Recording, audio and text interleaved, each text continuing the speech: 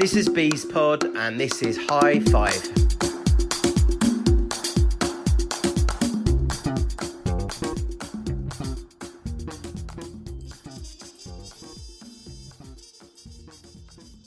And then the NEOP in the off season for 2007-8 sort of curtailed a lot of that season for you, really, didn't it? Only to feature in 11 games. Were you expecting that by the time you got to the end of the season, that was going to be it for you, Underhill? Yeah, that injury was happening pre-season, in the off-season, getting fit. It was at the back of Underhill, on the pitches at the back. Yeah. Runs, and my knee tweaked, and I thought, so I rested for a couple of days, and I thought it felt all right. Then I went back out, I did another one. And the worst thing you want to do is ring up the physio in the off-season and say, I think I'm injured. But hopefully, if I rest it until we go back, I remember literally it was 5 minutes into the first warm-up. I thought, this isn't right. This felt, and I needed a knock. So I got the op done, come back, and couldn't get into the team. So went on loan to AFC Wimbledon. But like I said, I wasn't right mentally at the time. I wasn't right physically at the time. I went there just to try and get some match fitness. And never really got into the team at all that year. Didn't really start much. And then how it all ended, I was disappointed how it ended. How my Barnet career ended wasn't great. I remember leading up to the last game of the season, I remember reading on the website that I'm being released, not being told by the manager of the club. Just I read it on the website, and I thought I deserved a little bit better than that, you know. And then I think the last game of the season at home was Stockport, maybe my last home game. I can't remember who it was. It might have been Stockport. It was Stockport. And I remember in training that week, I remember Paul pulling me to say, listen, I know it's your last home game, but there's no sentiment. I want to go and win the game, so I'm not going to start you. And I thought, okay, thanks for that. You know, fill me with loads of confidence. And it's not as if you're going to go win the playoffs or get relegated. And I felt really let down with that comment. You know, there's no time for sentiment. And I thought, I've known you for a long time, Paul. Long time. So yeah, I remember coming on for about 5 minutes at the end, which was I felt really emotional that day. Really did. Fans were fantastic. I remember my daughter being there, and it was sad to say goodbye to people. Really sad. After that very short spell at Braintree, was that just a little bit of a gaining match fitness because you still felt you had plenty to offer for somebody? Yeah. Listen, I got hit big time with. I look back now, that was probably mental illness stepping in. Lost a lot of confidence. I've not played no football, so you think you're going to get a club, and nothing really materialised. I went to Crawley with Steve Evans in pre-season. Didn't really enjoy that. Yeah. So I went to Braintree as a little stopgap, and then I went to Dover with Hesse, which was great. By Andy Henson-Tyler again, yeah. Great time, great club. Played some great football, and we won the Ryman Premier, I think it was at the time that year. But that was the end of my football career. I took a nasty whack to the head. And I remember finishing the game, and I remember coming home, and my mum was in my house, and I remember her dragging me saying, come here, and she put the light and looked in my eyes and went, right, you're going to the hospital. I remember, what's the matter? She went, you've rang us 8 times on your way home. It's taken you 2 hours to get home. You should have been home an hour ago. You've been worried sick. Your dad's been out driving around looking for you. Where have you been? You rang up and said the same thing on the phone every time. And I went, what?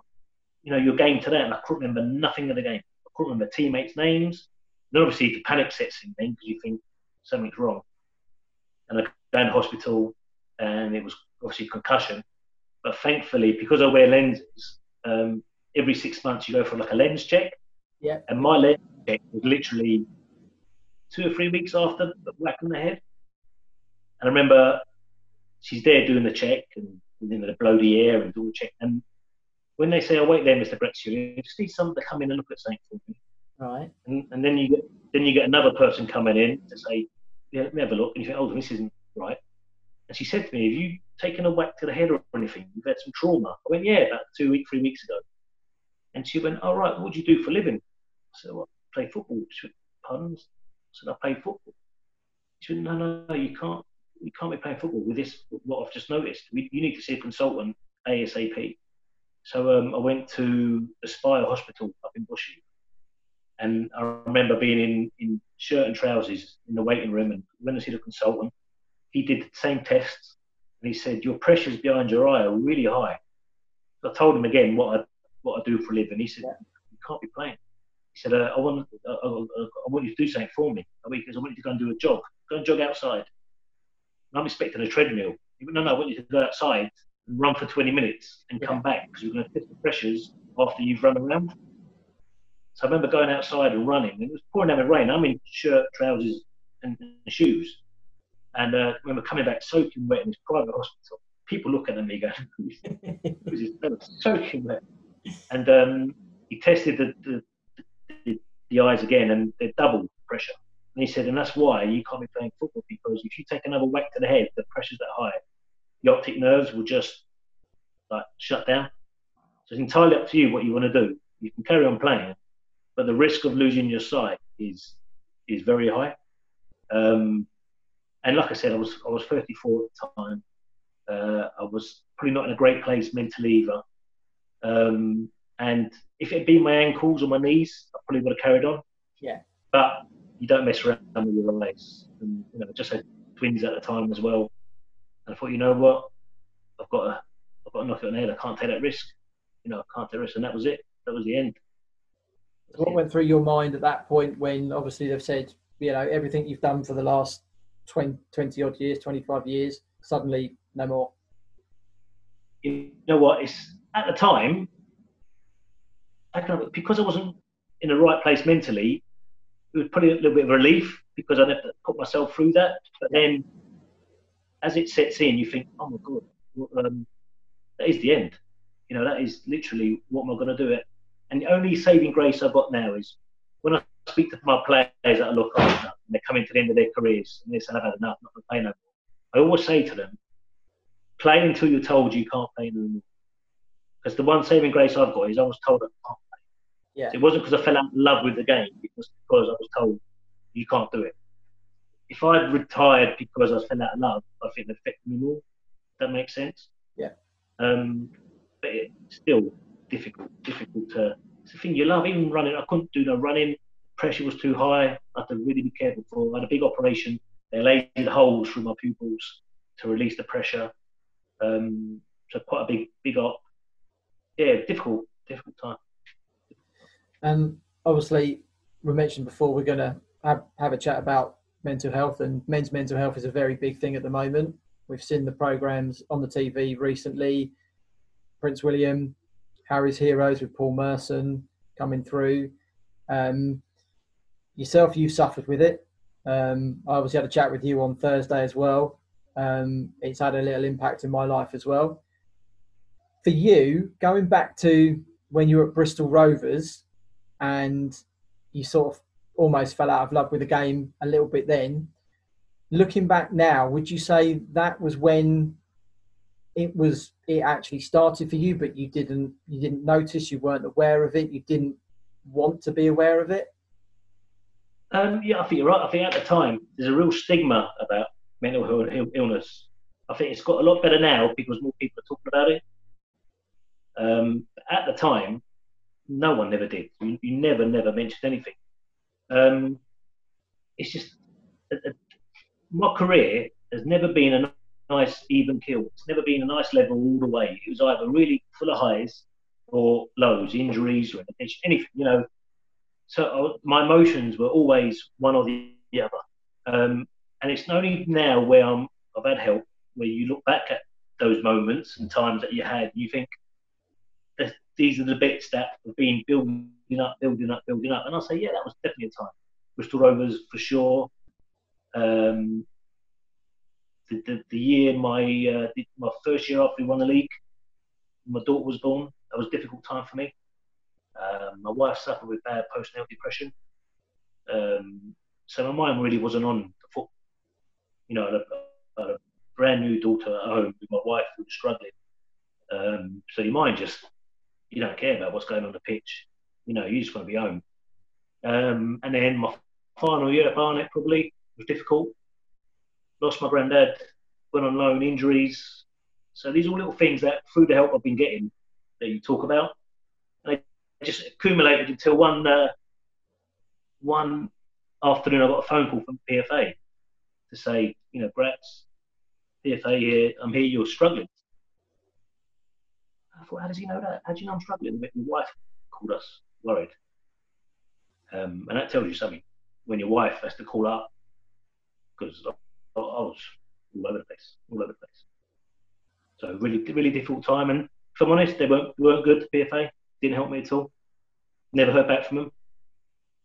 And I remember my wife calling them about 6 months later saying, if this was a Premiership player, would you be helping him?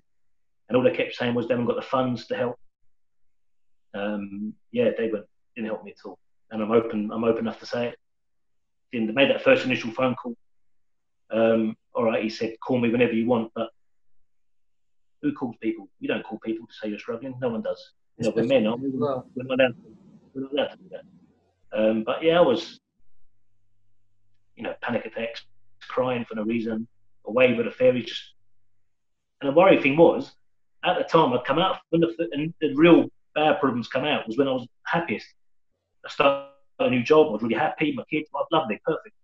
And that's when it affected me more. It was really strange, where it was the happiest part. I was really happy, and it come out. And that's what really affected me. But luckily, because of the internet and a lot of players coming out at the time talking about it, that you reassure yourself. And I've never been afraid to talk about it.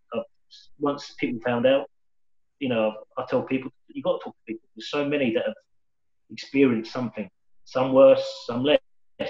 But it's amazing how talking to people makes a difference. Makes a big, big difference. Even to do this now, going back, you get a bit upset, but I feel good talking about it. I mean, as I spoke to you on Thursday, obviously I said, a little bit, a lot of people will know, haven't told a lot of people around, as I said someone this morning, one of the memories actually came up, but I think it's just saying to you before we started talking, one of the memories came up on my phone on Facebook, which was the time when I used to have a delivery business working for store to door. I had to leave it and go back into retail, which I'd always done for my life beforehand, so it wasn't too much of a shape to do. But within that 6 month period, I had to give up something I enjoyed doing, which was delivery driving. Went back to work into retail. 3 months after that, second daughter was born. About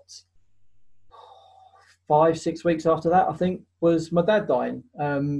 He'd had health problems for years, but came completely out of the blue, really did. So in that 6 month period, obviously a lot of emotions, different emotions going on.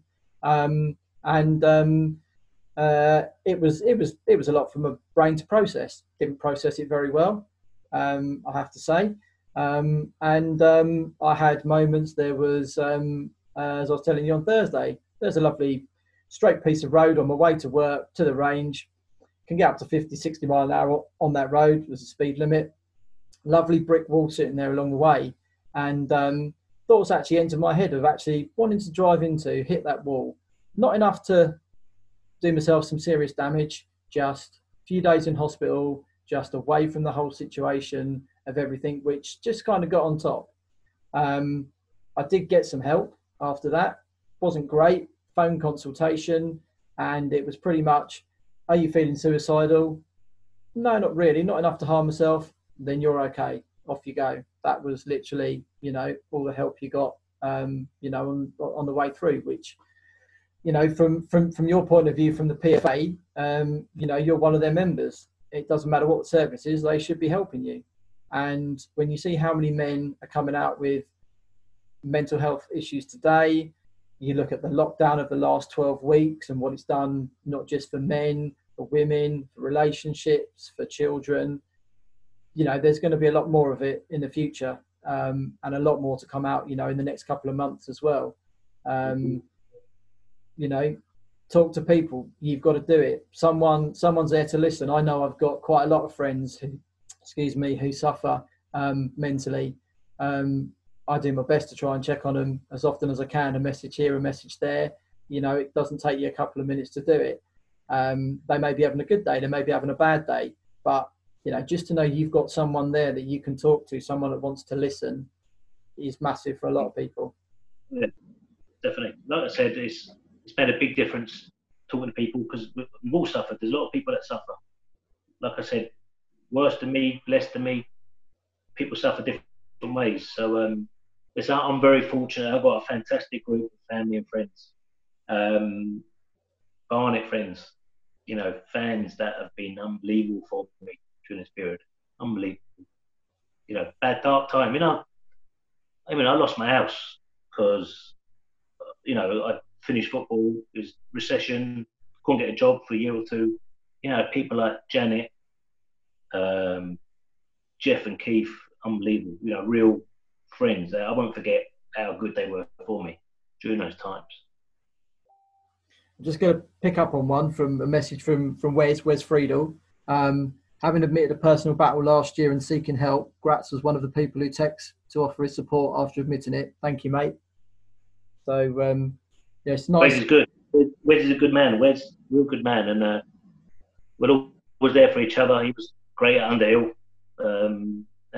Good man. Wes got a lot of time for him. Like I said, that's 3 of us already, just chatting here. So there'll be plenty more. And I think we've got this Barnet family, like I said. Probably people don't realise that they're helping, but they really are.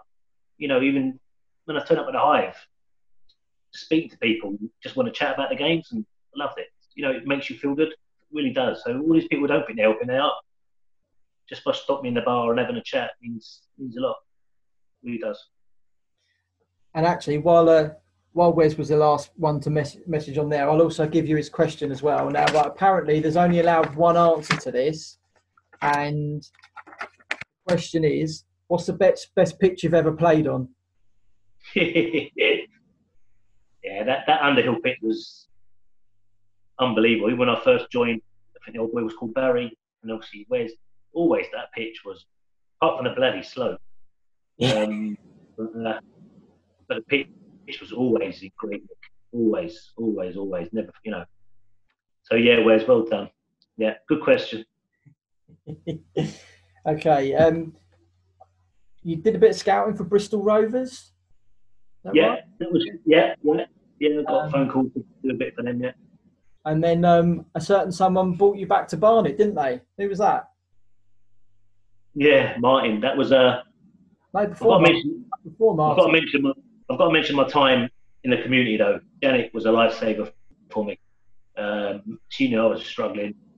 Got me back in the community, which was unbelievable. Really, really good. I was, forever thankful for Janet for that.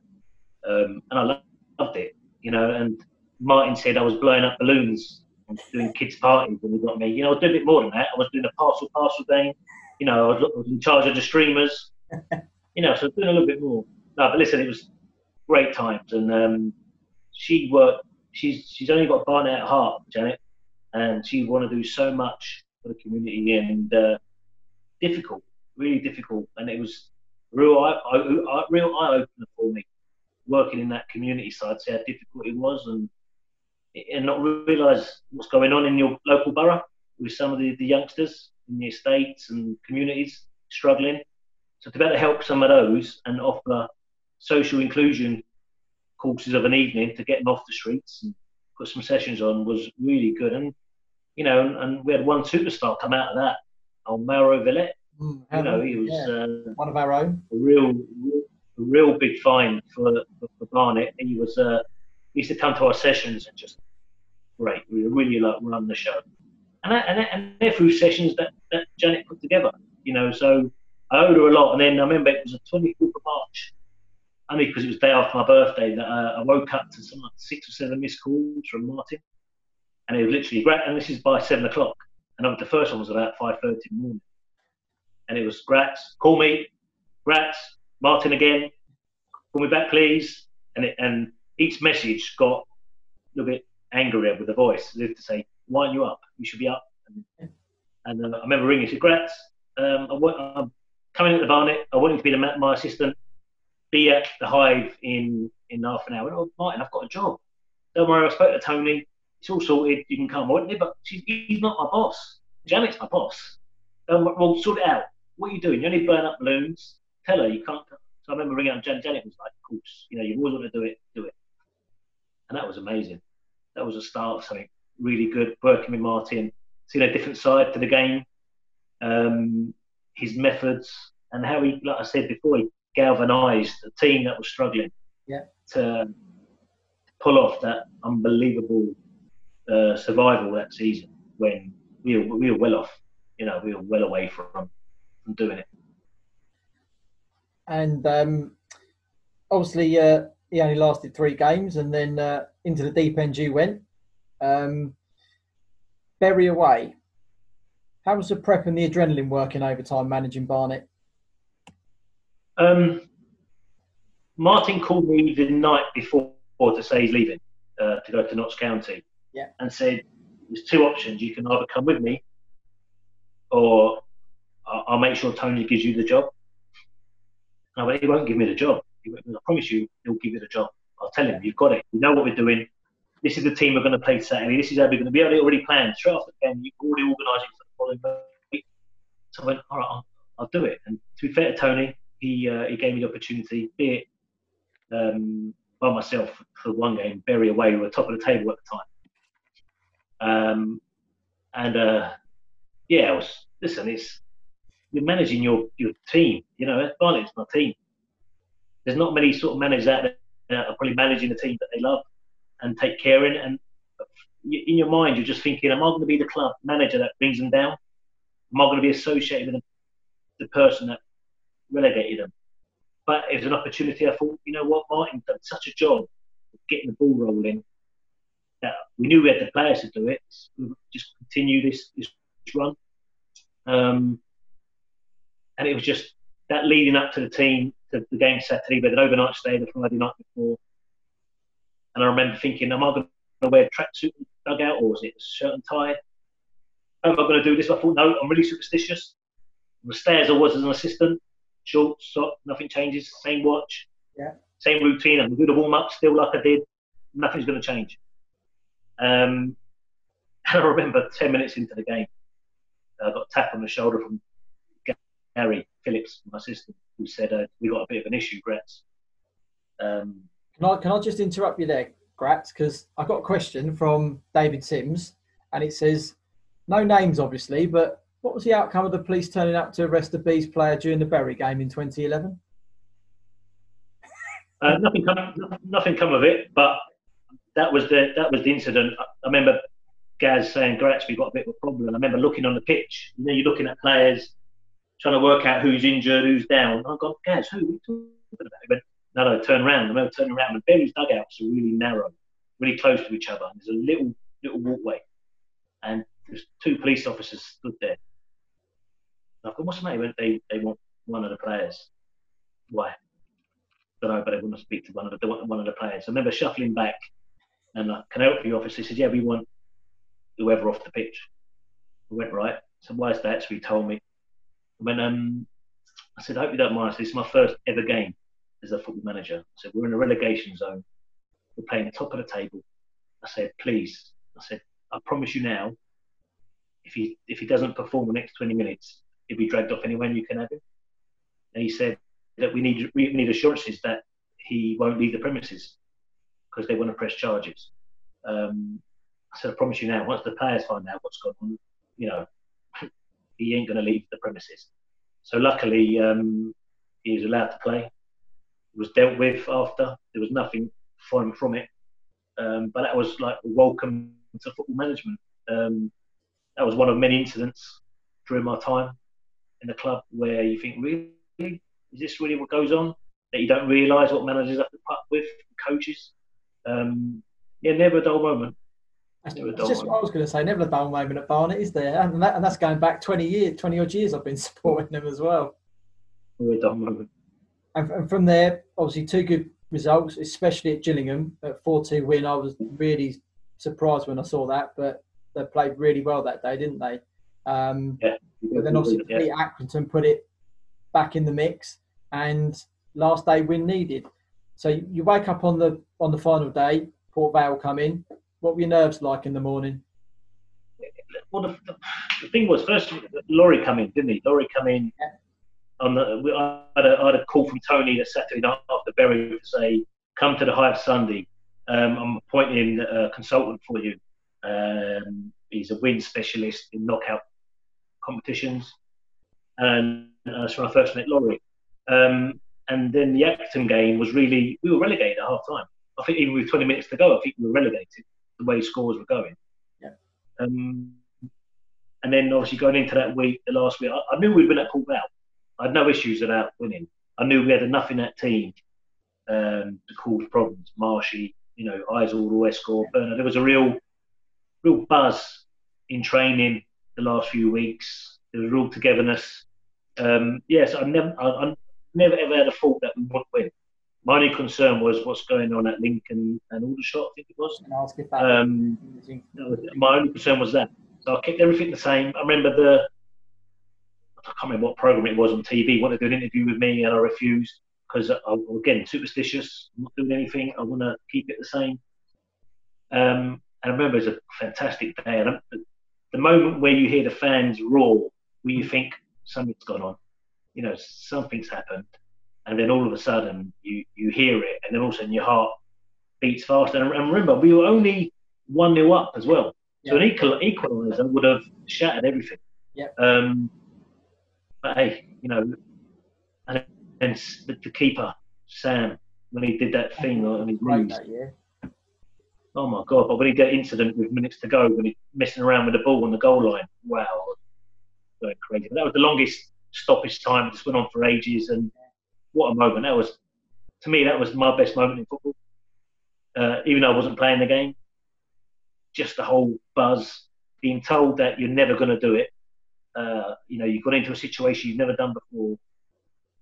That was a real, to me, more than Leo RMI, more than winning the league for me. It was just unbelievable. Wow. For me, on a personal level, it meant so much. Fantastic. But the second year in a row, though, that we'd avoided the drop on the last day of the season. What is the club became stuck in a rut at the bottom of the league? No, the thing with that league that year. So I'm just trying to charge my. I was going to say, you're jumping around all over the place. Right, mate. You there? No, your head's out shot. There we go. It was weird because I think Laurie won Manager of the Month twice that year. We'd go on like a 4-week, we'd win 4 games, then we'd lose 4 games. I think we had a great cup run in the LDV or whatever it was at the time. That's right, got to the area final, didn't we? Yeah, we had that, but you know what, I learned a lot that year. That told me a lot about management, told me a lot about the football club. It was difficult trying to get players on the budget we had. I'm in the agency game now, and I know what players are getting. And the budget we had is nowhere near what budget they've had the last few years. It's some of the money that players are on. Yeah. So our top earner that year was on the same money that I was on 8 years before. Jeez. So we've not increased. I mean, with inflation, anything, it's not changed. So that tells you something. Trying to get players in who on seriously low money. And I remember Tony just kept saying, "Bring them to the Hive. Let me see the Hive. It's fantastic." And we're saying, Tony, players at this level don't care about where they're training. They want money. If someone's offering them £150 a week more to go to, I don't know, Accrington and Stanley, they're going to go. That was difficult. And that's why we used the loan system. We got pulled down in Michael Hector because we didn't have to pay no money for them. Clubs were doing it as a favour. Yeah. We had injuries to Steve Cabba. Cabs on his day would have been a great centre forward, but he had some injuries that year. On his day, he was, a player. Eisel would always score goals. Marshy, but other than that, we were sort of reliant on giving people. We were sometimes embarrassed to ring players up, asking them to come, because we knew we were nowhere near. And now I look now at what some of the wages are, and you think, wow, all right, we were still at Underhill at the time, so being at the higher probably makes a difference. But our budget was nowhere near. And that was my first year as assistant to Laurie as well, when I was getting to understand it a bit more, and it just wasn't. It was difficult time, really difficult time. Did that put you off management? Yeah, to the point where put me off seeing what's going on at the club. Put me off because how difficult it was. You're always fighting to get something. Is to get something, you have to get rid of something, and don't have a pre-match this weekend, have it on the coach instead, and like just little bits like that. Even some of the players, as a coach and manager, 7 days a week. It's not just train for 2 hours. You take everything home with you. Yeah. And I just don't think it meant a lot to the players I'm used to as a pro. There was no real sort of proper lead like an Ian Endon in that team, nothing like that. I just felt a difficult time. It just wasn't for me in my eyes. It just wasn't for me. And then again, Martin came back at the end of the season after Laurie had been sacked and kept us up yet again. Yeah, that was he brought a buzz back again to the club, like he always does. I think we got smashed at Southend. I think it was. We got beat 4-0 at Southend on Friday night. Yeah. And then we went and beat Wimbledon 4-5-0, something like that at home. 4-0 at home. Yeah. And then obviously it was Burton away again, wasn't it? Away, yeah. And Hughesy scored. So we've got a real buzz again.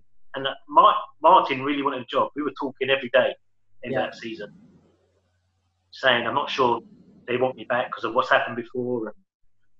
And we'll do it again, no cracks. I'm like, yeah, someone like Martin, I would do it because I know we'll do it properly. And it went on and on and on, still nothing. And then Mark Robson got the job. Was it Mark Robson? Mark Robson, yeah. Remember he called me while I was in Spain. Sorry, there's a big thunderstorm outside. Sorry. Was it? Yeah. Mark Robson saying he's going to try and bring me in as one of his staff. But I still hadn't heard from Tony or Paul, who was head of football at the time. Still didn't hear nothing from anyone from the club. So I was in limbo. And then I get told with 2 weeks before pre-season that, Grax, there's nothing here for you at all. Not even as a scout, nothing. Nothing available. That's it. And your last payment was back in April. And I was like, pardon? Yeah, because your contract finished in April. So I didn't get a contract. There was no contract. It was all sort of verbal, no contract.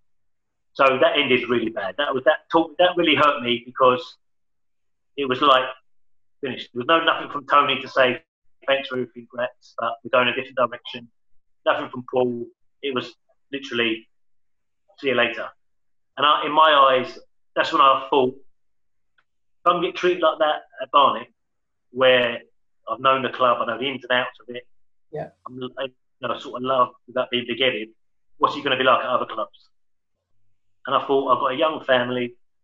Is this really what I need? Although I love the game so much and I enjoy being out in the training field, this isn't right because it's not how I want to be treated. So I remember in my head, if a new career path was to come about, I'd take it. And I went. Danny Hunter at Boreham Wood called me to go and speak to him, and I remember being in the car park, and an old teammate of mine rang me who was in the mortgage industry and said, "No, there's an opportunity. Do you want to do it?" And I just said yes straight away, and that was it. 8 years later, I'm still there. And it was the best move I've done. Yes, I miss football immensely, but I've still got the agency side of the game that I can still go and watch games. I love that. Yeah, you miss the buzz, obviously, but I don't miss that management side of it at all.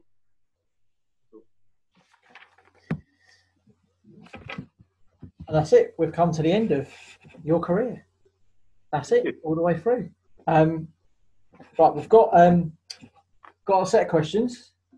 Yeah. Come through from various different people. So I'll work through those one by one. Kevin Mullen dragged up a programme interview you did back in 2005-06. So I'm going to ask you exact same questions of that and see what we come up with against what you got now, a few years on. Obviously, we've got the Player of the Year awards to do, which will come at the end as well. So, right, we'll crack on. First one from Joe Ferris. Who's the most talented player you've seen at Barnet, both as a player and as your short management spell? Jason Puncheon. Good choice. Although he was so talented, but at Barnet, I still think he could have done a little bit more in terms of how he trained and stuff like that. You know, organisation of himself, turn up early and bits and pieces. But wow, so much ability. You know, Dino was good, Sinks and Nicky Bailey, and Albert. But Punch, to me, just, you know, wow. Really good for me, in my eyes. Okay. Well, a couple from Lucy Walden. I can't ask the best striker you played for in your career because we've been there and done that, and it's undefinitive. We know you wouldn't have stayed in management if you'd not changed career paths.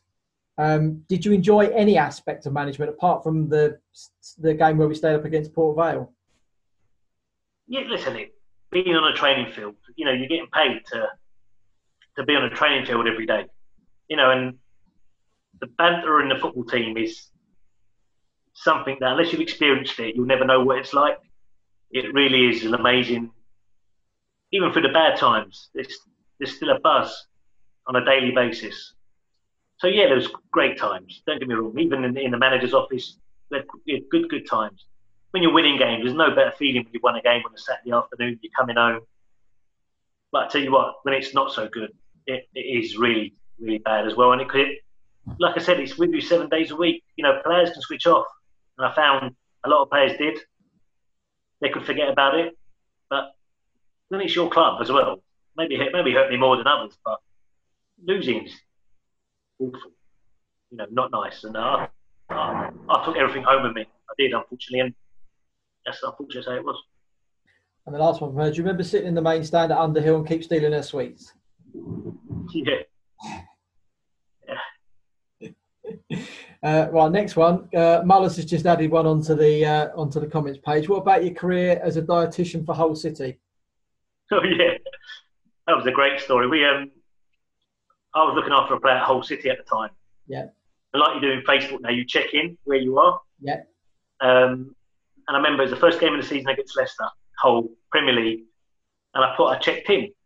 And I remember there was a few comments come up, and they asked, "What are you doing? What are you doing there?" And as tongue in cheek, I put, "I'm Leicester's new nutritionist and dietitian, fitness coach." And I tell you what, Trevor, it exploded to the point I had to put an announcement the next day to say it isn't true, because I was getting best wishes, good luck for the future. Can I have tickets? Do me a favour when you speak to Morgan, blah blah blah, da da da, to the point where I really thought that the Leicester nutritionist will get in contact with me to say what's going on, because I had about 300 messages of goodwill and best wish. It really exploded. I'm like, come on, I'm the last person who should be doing that job. But it did. It really did go mad. It was a great story. Oh, fantastic. Right, one from Jim Collins. Who was the most influential person in your youth and professional careers? Listen, my dad gave up his weekdays, his Saturday afternoons, his Sunday afternoons, and took me everywhere. And I mean everywhere. You know, there's certain parents that aren't there for their kids because they can't do it or don't want to do it. But my dad picked up 3 or 4 of the boys every session as well. Massively, always there. You know, never once moaned, never once told me I'm playing the game wrong.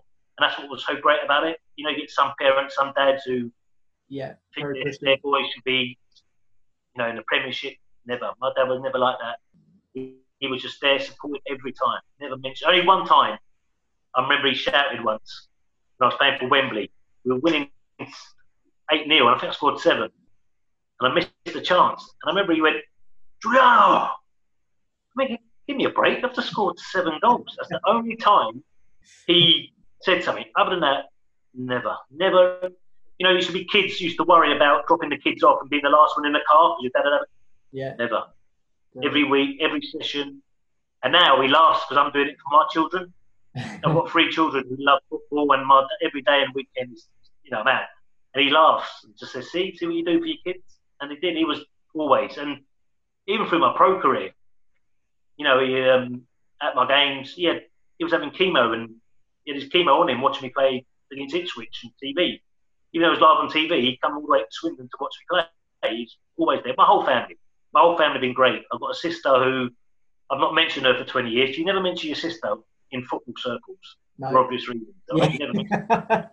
And every interview I've done, she's never ever got mentioned. So I'm going to mention her today. I've got a sister.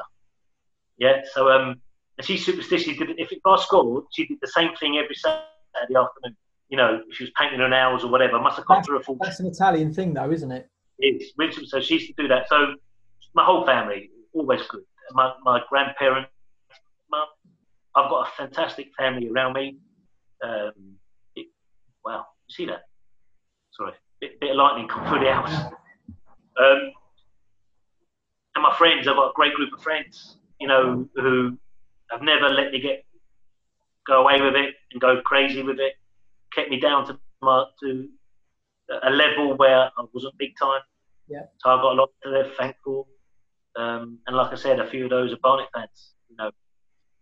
Jeff and Keith especially. And another one from Jim. Your favourite and least favourite away grounds?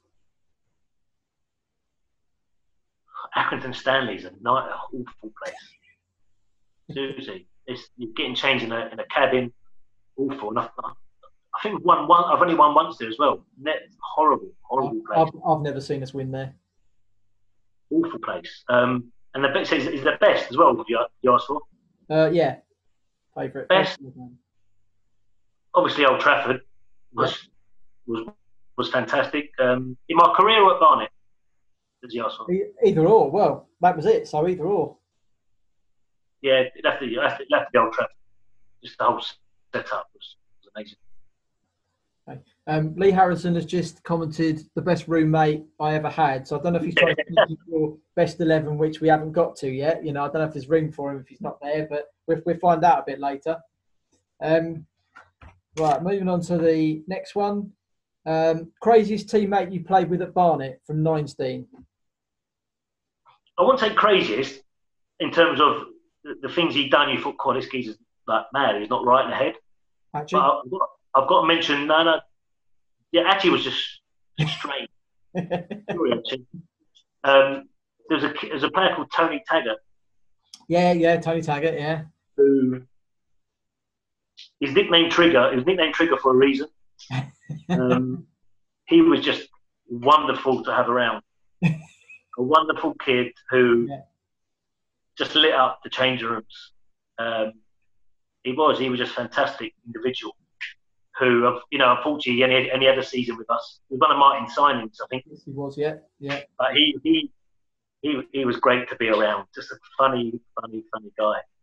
And half the time, he didn't know he was being funny. That's what made it even funnier. Bless him. Yeah, it was bless him. It was like that. Yeah. Right, next one from Howard Gunstock. Being a local lad, what's your greatest childhood football memory? What made it special? And can you remember some of the players you played with that went on to better things? My childhoodest memory, my early childhood memory was Paolo Rossi for me, winning the '82 World Cup. Yeah. I always wanted to be that sort of type of player. I always liked those sort of individuals like Gary Lineker, Paolo Rossi, the proper out-and-out goal scorers. I used to work hard being like they were. And what was the second part of the question? Sorry? Second part of the question was what made it special? What players did you play with? So I'm assuming sort of when you were, Through my career. Yeah, Wembley. Good players. I'll tell you what, I like Gary Breen was unbelievable. Good player, Breeny. Really good. I was at Maidstone as an 18-year-old, and you could see then, head and shoulders above senior pros at that time. Good player. I had played with Simon Davis at Peterborough United. Yeah. And Matthew Everington. Yeah. They were only 18 at the time, and they were wow.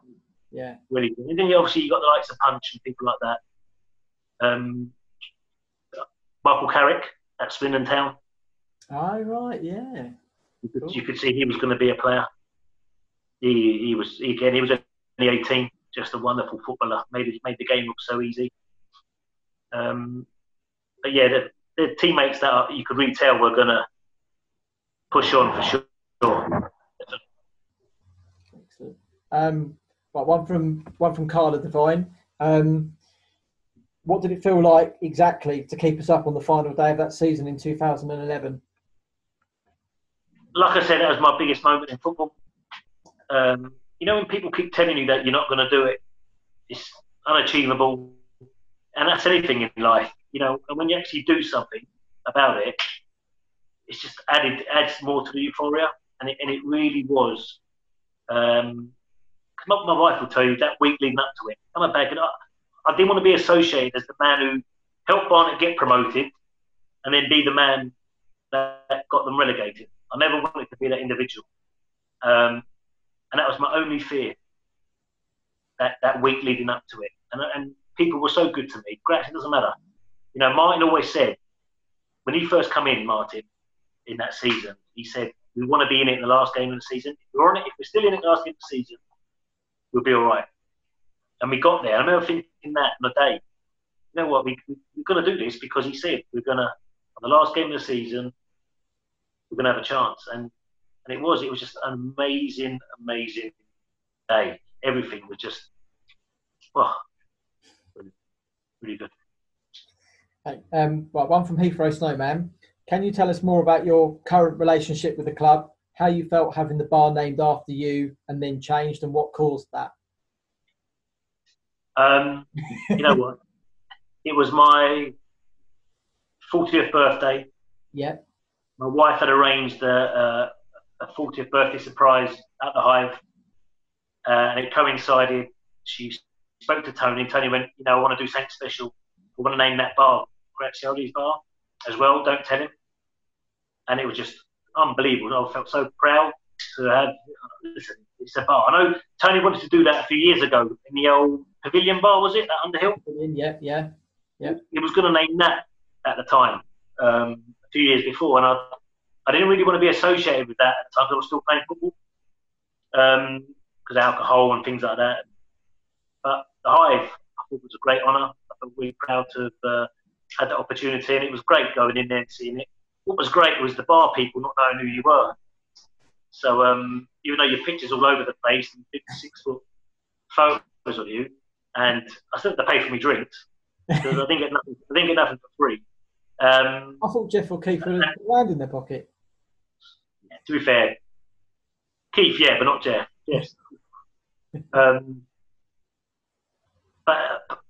with that as well, it's a club that I go to quite a bit. I've still got a couple of season tickets I go and watch. Obviously, because I look after players, I'm at other games across the country. But if there's a time when I can watch it, of course I will. Fans see me there. I've got a nice little spot there. And it's nice going back. It's nice going back to see people like Darren doing well. I've known Darren a few years. It's nice when you see people doing well that it's great. I know how hard he works. He's got the club at heart. He really does. Another one who's got fond memories of his time at Barnet. So he really wants to make this work. You can see that with what he's doing. So fingers crossed. What I saw, the couple of games I saw this year, looked really positive. Just before the lockdown, in fact, we looked like we turned the corner with the introduction of McCallum. I thought he made a big difference. I think it's what we were lacking. And yeah, it's a shame this has happened now, but hopefully, fingers crossed, we'll hear something in a couple of weeks, hopefully, where we can hopefully finish the season. And do you want me to finish the last bit of the question? Yeah, go on. Tell us more about your current relationship with the club. Family and friends know the situation and what happened. I'm not in a position to say anymore, but it was just something that went on. That but apparently it was always just going to be a temporary thing. Apparently, it was always going to be the Legends Bar. So I'll have to take his word for it. Okay, enough. Right, next one from Keith Doe. Do you still have a collection of pepper grinders? Yeah. Yeah, that's it. Yeah. Right, Right, next one from Lover XB, Gary Phillips. He wants to know, how old are you really? Because he's convinced you're older than him. Are you sure? Yeah, I've just turned 45. And to be fair, Gaz looked well last week when he done the interview. He looked good. Yeah, not bad You at know all. what? He's one man that should never left the football club. Yeah, agree. You know with what? I go to clubs. They've always got an individual that's part of is through and through that club, and that's Gaz. Should never been allowed to leave that club. There should be something in place for him because he's loves the club. But he's such a good individual. What a funny man. People go to. I mean, he's just genuine man who just loves the club. Got great banter. Great stories. Obviously, he couldn't tell as many as he tells me on the golf course. Yeah, you know what? There's got to be a place for him. Quite agree with that. He's literally, as I said 2 weeks ago, obviously Gary was manager just as I started supporting the Bees. Yeah. So, you know, ideal timing and great person to interview, really great. Right, one from Reckless, and he's gone away from chocolate biscuits. So his question is, chocolate panettone cake or normal?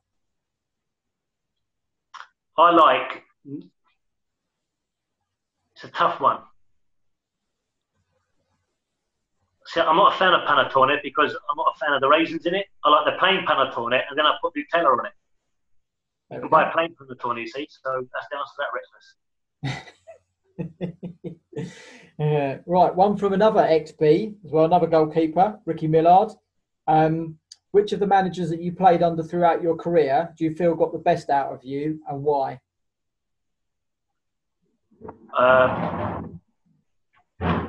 God, did you hear that? That's loud, isn't it? That's loud, yeah. Sorry. Martin, like I said, Yep. Paul was great. He got me to a point where physically and mentally I was in a really good place. But I think from where I was mentally before I come to Barnet, Martin really pulled it round for me. And like I said, I was going onto the pitch thinking I was the best. And that was just him. He really got the best out of me on the pitch, off the pitch. I've worked with some good managers. I had Roy Evans, he was great. Barry Fry, you know. But Really? Martin, for me, just filled me with that confidence. Okay. Well, the last few I've got all come from Pete Williamson, who obviously you know very well, as do I. What's your ethos on how the game should be played at League Two / National League level, i.e. skill, pace, height, etc.? And how would you set up your ideal team for that? You know what I wish I'd done, and I'd recommend this to all players now who are young. Go and coach a team. Go and coach an under-18 team. Because it wasn't until I coached that I realised what I wanted out of players and what I wanted my team to do. I look back at videos of when I played, and I would never have played me. Not the chance in hell. Now I know how the game should be played. I never would have picked me. I didn't do enough as a team. For me, it's all about legs at the moment, athleticism. I want pace. It's all about pace football. And I'll have a couple of players with that little bit of guile, Ben Strevens, who can find the pass, technical ability. But the biggest one I'd be looking for would be a leader. The first signer would always be an Ian Endon type, Chris Plummer type. To me, they're the most important players because they run the change room, they run on the pitch. They're the ones who organise everything, and they are worth their weight in gold. And I'd pay more for those individuals than I would a goal scorer. Because, like I said, if you can get the change room right, that's half the battle, for sure. Right, next one from him. How's your golf handicap? It was good in pre-lockdown until I haven't played yet. I'm a bit reluctant to go out. So I've just started a new job as well. So I've got to put a bit of work in first. I can't start going on the golf course just yet. But I got down to about 12, 13, I'd say. Right, and then following on from that, another one from Kevin Mullen. Talking of golf, was out walking the beaches of County Cork earlier. My wee fella found a golf ball among the scallop shells, a yellow Pro Staff Platinum 4. Can you ask Gratz if it's his form from when he shanked plenty into the Atlantic Ocean from the tees of the best golf course he'd ever played at the old head at Kinsale, and ask him if he needs Kev's cabs again for his next trip over to Cork when this lockdown malarkey is over. Tar Trev. I'll tell you what, that was I've been very fortunate. The job I got, I've travelled the world. I've played on fantastic golf courses. My clients want to play golf. And I got the opportunity to play a course called Old Head in Kinsale, which is Cork. Okay. And I knew, obviously, Kev Mullen lives over there now, and he organised the cabs for me. And we had a catch-up. It was really good to see him. He was a good mate. One of the first I met at Barnet, and obviously he was a steward at Stevenage, I think. I'm not thinking many people know that. He did something. But good man. Good man. And we had some fun times, and still the best dancer I've ever seen. Oh, that's ruined one of the questions on the programme bit. Damn, I was hoping you can come up with someone else, but no, it's going to be Mullers again. All right, fair enough. Sorry. What was your own match day routine as a player? I'm very superstitious to the point where when I played for Dover, I'd go through the same number over the Dartford Tunnel. Really? The bridge. This is before now you just drive through. When you used to have the toll, I'd make sure I went through the same number if I'd scored. And sometimes they close them, don't they? Yeah. Wow. I had nervous wreck, and if it was closed, I hated it. So I'm really superstitious. Do the same routine. If I had my hair cut or anything like that, underwear, sock, boots. I mean, I went through so many pairs of boots. I didn't score in the first game with my boots. I never wore them. So, really, really superstitious. Okay. Life in the changing room. Obviously, you played under some top guys, John Still, Barry Fry, Martin Allen, Paul Fairclough, as we've discussed. How different was it with each of those inside that changing room? Totally different. All totally different individuals. Barry, you had to make sure you covered your clothes on the peg. Because he'll come in and just throw tees. He'd tear you to pieces. It's many a story I could say, but we've already done 2.5 hours, so I won't. Martin the same, but when you expect Martin to blow, he wouldn't. Right. He'll sort of blow when you're playing well to get that bit more out of you. Yeah. And Paul was just the same, whether you won, drew, lost, just really turned everything into a positive. Always positive. We'll talk about it next week in training. We need to work on certain things, but we did that well. We did this also. 3 totally different characters, and all 3 have worked. Have done really well with what they've got, and they've all known their limitations. Like Barry, like I said, Barry wasn't a coach. He knew he wasn't a coach. Yeah. He used to bring coaches in all week. Barry, really like top coaches like Phil Neal, the ex-Liverpool fullback. Great coach, legend, and he'll train us all week and set a formation up and set pieces. And Barry will come in on Saturday and go, no, change it, we're going forward. And you go, what? You can see Phil Neal going, oh my God, I've worked so hard on this. And that was Baz, that was Barry. So all different, totally different characters, but all very successful. Music's quite a big thing in changing rooms these days. Who who gets to choose it? How many arguments do you get over playlists? You know what? There's always one individual in a change room who takes control of the music. It used to be like Cabs and people like that used to come in and do the music, or I don't know. Some like it, some don't. You always have the Rocky 4 soundtrack to get you going half the time. A lot of clubs did that. Yeah. Like I said, a lot of people got their earphones in as well now. Yeah. They've got their own music taste, so it varies. I've not been in the change room for a long time, so I don't know what happens now. Okay. And what is life like as an agent for lower league players? Difficult. Really difficult, especially now, for this period. Individuals use their money for mortgages, etc. They haven't got funds saved up. They all got that dream to be in a Premiership, and they sort of make them realise that sometimes you're not going to get there. You've got to work harder with what you've got. Yeah. A lot of players at this level think you're a magician, right? And you can get moves. Yeah. An agent is only as good as the player. If the player's not playing well, we can't do anything about it.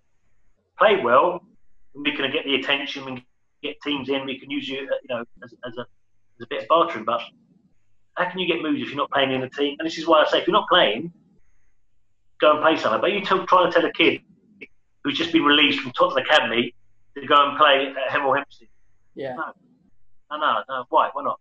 I know it's too big a drop. But you're not playing anywhere at the moment. So it's trying to get in their mindset and say, if you're good enough, you'll kick on. You haven't played no football. You haven't played men's football.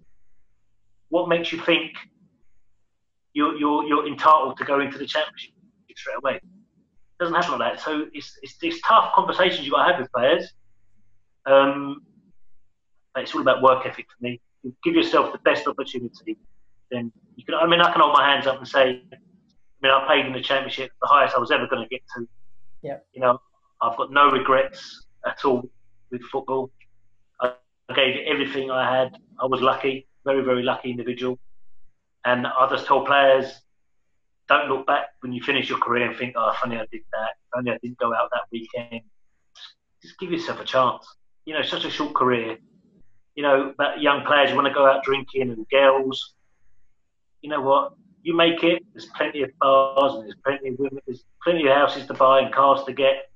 But work hard. These players at the top work hard to get there. There's a comment. There's a column in the paper this week that Ronaldo went back pre-season already, didn't he? Yeah. Went back 4 hours earlier. He's fitter than he's ever been. Yeah. He's the best in the world. He's 35 years old. He's still working harder than he's ever done. And that's a testament to him. And that's all you want players to do. Right. That's all the questions gone through. Just going to read you something I also got from Shane Gore today as well. My thoughts on Gratz are, he was immense, simple as that. On the pitch, he worked hard, and you could 100% rely on him to finish any chances. Off the pitch, he was funny, great company, and down to earth. Even when I see him now, he puts a smile on my face. Barnet legend. So that's really. But yeah, listen, yeah. He know why he's saying that. I'm not mentioned my Barnet 11 yet. He still wants to get in that team. Sorry, I'm not having it. Right. Nice word, but I'm not having it. Right, let me get my paper ready, and we'll go and we'll get this best 11 then, because I want to see who's made it. Go on then, off you go.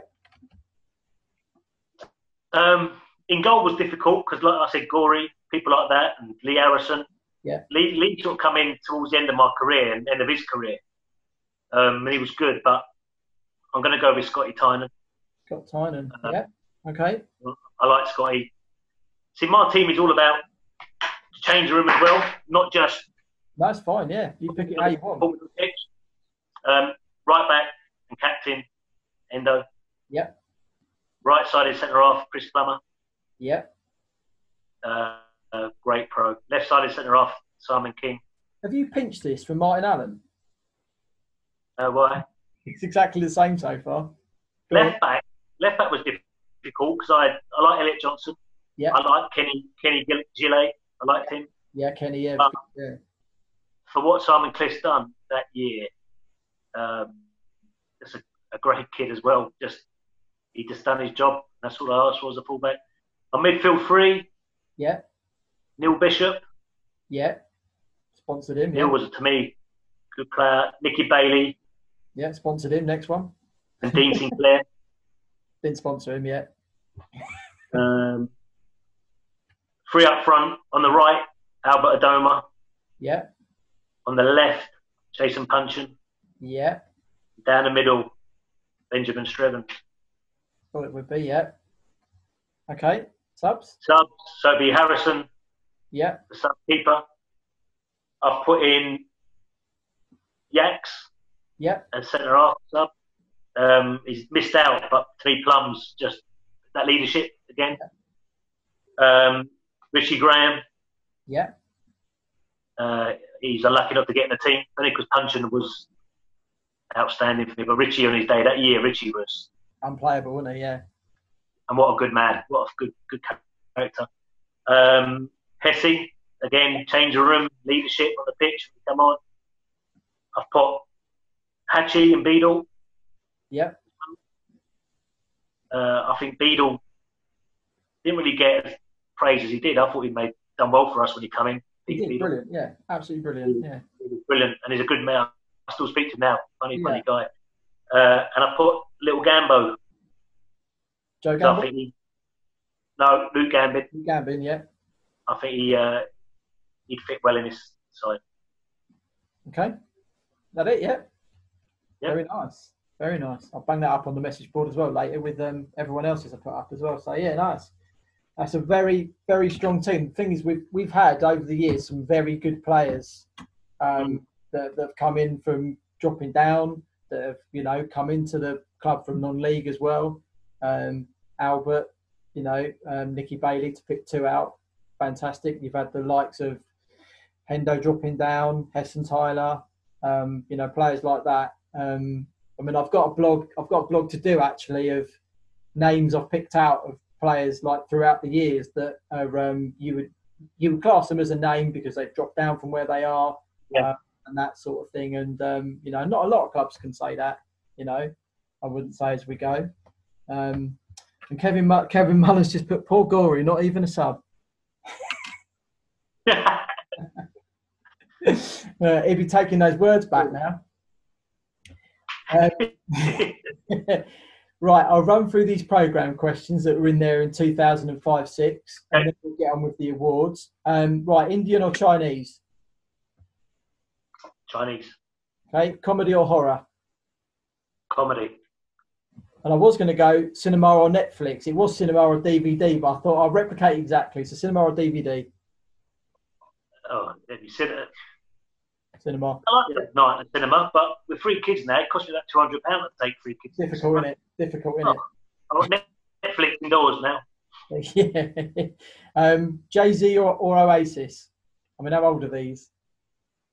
At the time, it's better. But listen, I've got no set genre with my music. If it's a good song, it could be anything. Country and Western, could be anything at all. Yeah, so, agree with you. Well, you had both back in the day. So you going with that again?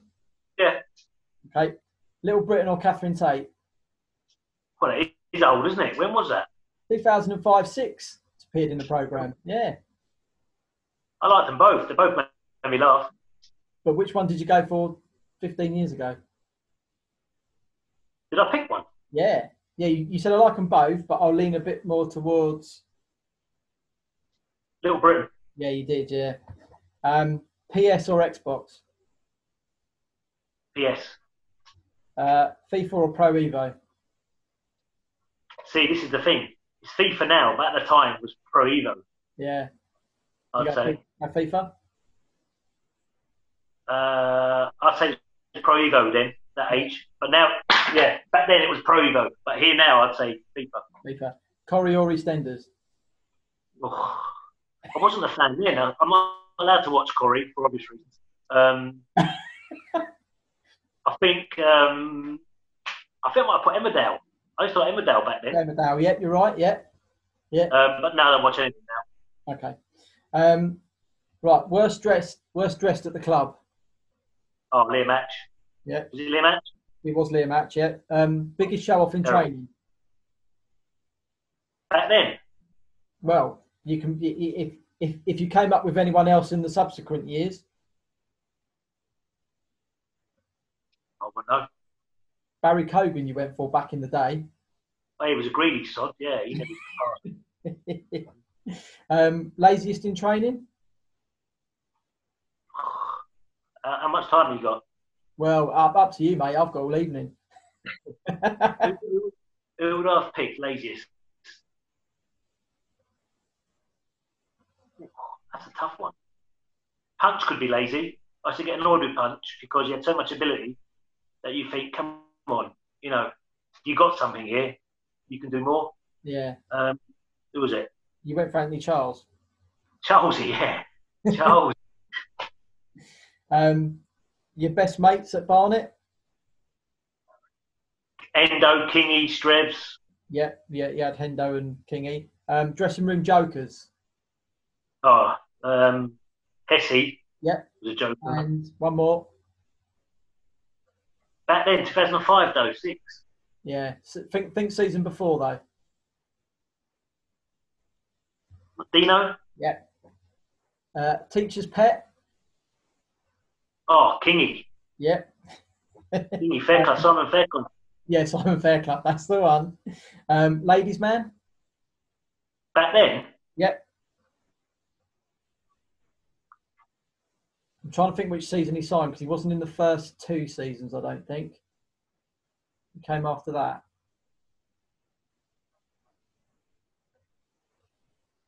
Nicky Nicolau. That's the one. Best answer. Well, we know who that is. So I'm not giving him any more airtime. The Eros dance floor. Not seen anything like it since. Really? Yeah. Oh. He'll comment in a minute. I'm sure he will. Most intelligent? Lee Harrison. Yep. Least intelligent? Taggart and Achi. Taggart and Achi. We actually put the others, but. Oh, did I? Fastest players? Albert was rapid. Albert was quick. Dino? Was that year though? No, that would have been the year after. Year after Albert, yeah. Yeah, would have been. Who was it? You had Dino and Anthony Charles. Yeah, Charles, you could shift. Yeah. Worst loser? Nicky Bailey. Yes. Favourite item of clothing? What was that? Favourite item of clothing? Black shirt? No, you had jeans and sunglasses. Oh, I like my sunglasses, yeah. Favourite car? Porsche Carrera. Yep. Favourite TV programme? Back then? Yeah. Not Fools and Horses. No. Who was it? Soccer AM, apparently. Oh, early days. Tim Lovejoy. Yeah. It went downhill after that. Yeah. Video game? Must be Pro Evolution, something like FIFA one. Last bit. Right, the best bit you had. Best footballer? Best footballer? Yeah, overall. Anywhere. I don't know. Maradona, Van Basten, Baggio. Must be Italian. Yeah, he's Italian. Baresi. Gianfranco Zola. Zola, yeah. I liked him. Manager, also Italian. Oh, that would have been the year we won the World Cup. So that would have been the Italian manager, Lippi. Yeah. Best place you've been to? Hurdle in Newcastle. Oh no, sorry. Mauritius. Yeah, Mauritius. Your favourite possession? What year was that? 2005-06. I would have said my daughter. Yeah, you did. And your favourite food? Oh, Sunday roast. It was a Sunday roast. There we go. But one other thing I wanted to mention before we get to the awards, which was pointed out to me today. It's 8 years to the day that Dennis Signey OBE died. Dennis obviously was great for PR for Barnet. Probably shielded Tony from a lot of flack in those days. And I think something that the club has really, really missed a trick since he's gone. The amount. Sorry? He was a great man. Yeah, the amount he used to do this, you can remember reading his stuff in the newspapers and everything before he retired from being a journalist. And yeah, the little anecdotes in the programme were absolutely fantastic. He got me burgled. He got you burgled? How did he manage that? He put in the paper, I had one player of the year, and he's now celebrating 2 weeks holiday in Mauritius on his honeymoon. And I come back to my house being burgled. But yeah, he was a great man. Him and Pat, his wife, they're good people. Good. Brilliant, weren't they? Brilliant. Right, on to if I can find where I've written them down, I'll put them somewhere. The unofficial Player of the Year awards we've done. Obviously, because the season finished a little bit prematurely. Do I get results up on my phone? You can do, yeah. I've got them written down, but yeah, as you're going to be presenting them, would be ideal if you could see them. Sam Collins has kindly put together a voting system, and we had a total of 179 votes, which isn't too bad because obviously not everybody's online. There's nothing official about any of these. It's just for a little bit of, suppose, fun for us to do, but to recognise the efforts that the players have made this season. Gratz is going to talk us through and present them all. and I'll just sit back and sip some water. So, should we start off in the order you've sent to me? Yeah, Trevor? yeah, go with that. So, the first award is the Swedish Supporters Player of the Year. And that is with thanks to, how do you say that? Hatta Trollberg. That's the one, in Hasselholm. And the winner of the Swedish Supporters Player of the Year is Scott Loach. First one in for Loachy. The Norwegian Supporters Player of the Year, with thanks to Tor and Pingarok, is Simeon Akinola. Now we come on to the most improved player of the year. In third place with 15% of the votes was Josh Walker. In second place with 21% of the votes was Simeon Akinola. And the winner is Che Alexander with 28% of the votes. So well done. We reserve that one. Who is the young player of the year? Third place, 7% was Mason Clark, EMC. Second place was Jack Taylor with 34%. And in first place with 51% of the votes, Josh Walker.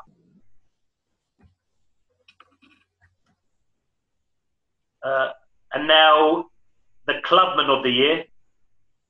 Clubman is the player who's contributed over and above to the club over a season, and it can be based on the following aspects: sportsmanship, effort on the field, play, and ability.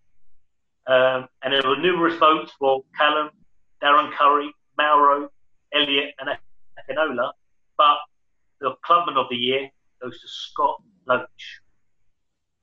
Okay. The Players' Player of the Year, which is always the award you want to win, because if your teammates vote you the best player, that's a hell of an accolade. And this year, and we want to thank Darren Curry for getting this organised for this time, which wouldn't have been easy. The Players' Player of the Year is Scott Loach. Now we come on to the goal of the season. In fourth place was Callum Reynolds against Boreham Wood. That was 11% of the votes. 12% of the votes was Jack Taylor versus Chesterfield. 13% of the votes was Josh Walker versus Ebbsfleet.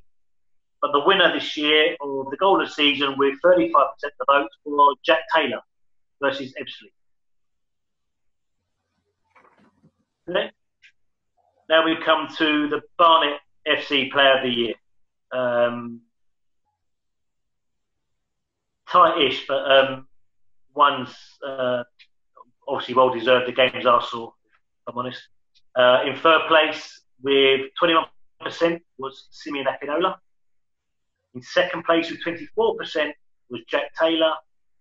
And the winner, who's won a few awards already, his name's been read out a few times, is 32% was Scott Loach. So well done to Scott. Always a wonderful accolade to be voted the Player of the Year by your supporters. So he's had a good evening. Yeah, hasn't he? Good afternoon, Scott. Very good, yeah. Well done. Look, the games I saw, he was outstanding. Yeah. You know, Graham Stack a few years ago, but Scotty's come in and made a real difference. Real good signing. The only am I going right through these ones as well? Yeah. Yeah. The only Barnet FC Supporters Award. It was not our place for the award in the Leicester Finch Trophy. However, we were keen that fans had the opportunity to nominate someone they thought had made an outstanding contribution to the club this season. And there was a unanimous winner. And I've met this young lady a few times. She travels huge amounts of distance to watch games, even to watch the guys train. I think there was incidents this year where she's missed a game because the game was postponed and she travelled all this way. And that is Carla Devine. So well done, Carla. Well deserved. I've lost them. Go on. That was the last one. The last bit was we asked for some of the best, we called them champagne moments of the season, just for people to put some little bits and pieces on there, memories for them throughout the season. So Sam selected a few. The Bees winning 4-0 at Fire on a Tuesday night. Wife went into labour. and birth of son Charlie the next day. Darren Curry in the away end at Maidenhead to protect his shoes. Having a chat with Darren at Farsley in the Cup, a player I looked up to as a nipper, such a nice and approachable bloke, and everything I could have wished for. Pubbing Nottingham playing the Darren Curry song on the jukebox after our 2-1 win, and the fans who bought the Farsley Celtic fans their drinks after the farce of so many postponements for them coming down. Everybody would have had their own. My champagne moment I put in was the last game we played before the lockdown, Woking away, and Darren's celebration across the Sodom pitch and passion after that win, away in front of the away supporters was something else. You can see the passion he has for the club, just like Gratz has got as well. Hendo 2 weeks ago, Gary as well. Martin has his own affliction for the club as well. We aren't the biggest club in the world. We aren't the smallest club in the world, but there is, some good amount of people that have worked hard for the club. Janet, you've mentioned earlier, did fantastic job with the KBA, the community, and everything involved with that. And it's a clubs this sort of size, you actually feel more appreciated than you do as just a number at a Premier League club. And I'm hoping once we get back to playing football, Darren wants the hive to fill. There's no reason why he shouldn't get everyone's support, and everyone should, be behind that push to get back to the Football League. Anything else you want to add, Gratz? No, I think you're right. I think there's you can't help yourself but be affiliated to this football club once you've experienced it. It's a fascinating group of fans. One thing I didn't mention in my talk, I know we spoke for a long time, but one thing I really loved was the East Terrace and the songs coming out the East Terrace. Yeah. When we played. People like Wesley orchestrating that over there, and brilliant, just great times, and you meet these people personally. You meet them in the bar on the Durham Street after, and it's a family club. Like I've said in previous things, leaving Underhill was probably the right decision for reasons, but wrong in so many other ways as well. There was a real spirit at Underhill before the game, during the game, end of the game. A real, as if the soul has come out of the club a little bit. I know we had to do it, had to move out of the borough, which I don't think was the right decision, but we had to do what we had to do. Don't get me wrong, the Hive is a fantastic stadium now. Unbelievable what Tony's done there. Credit to him for what he's produced. It is fantastic. But Underhill, that special, and I think the players who've played there and managed there, it added something to you. You wouldn't experience anything else like that any other club you go to. It really was something special. And I was fortunate to be one of those players who experienced it and to experience some really good times, both as a player and a manager. And I want to thank the fans for all those years that I was there. That made me so welcome, and it's given me my best memories in football.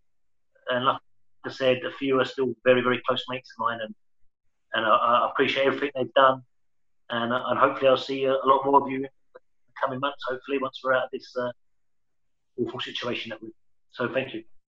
Wonderful. Brilliant. Thank you very much, Gratz, for this afternoon. Really appreciate that. No problem. Thank you. That's it. That's us done on Facebook. Stop that one.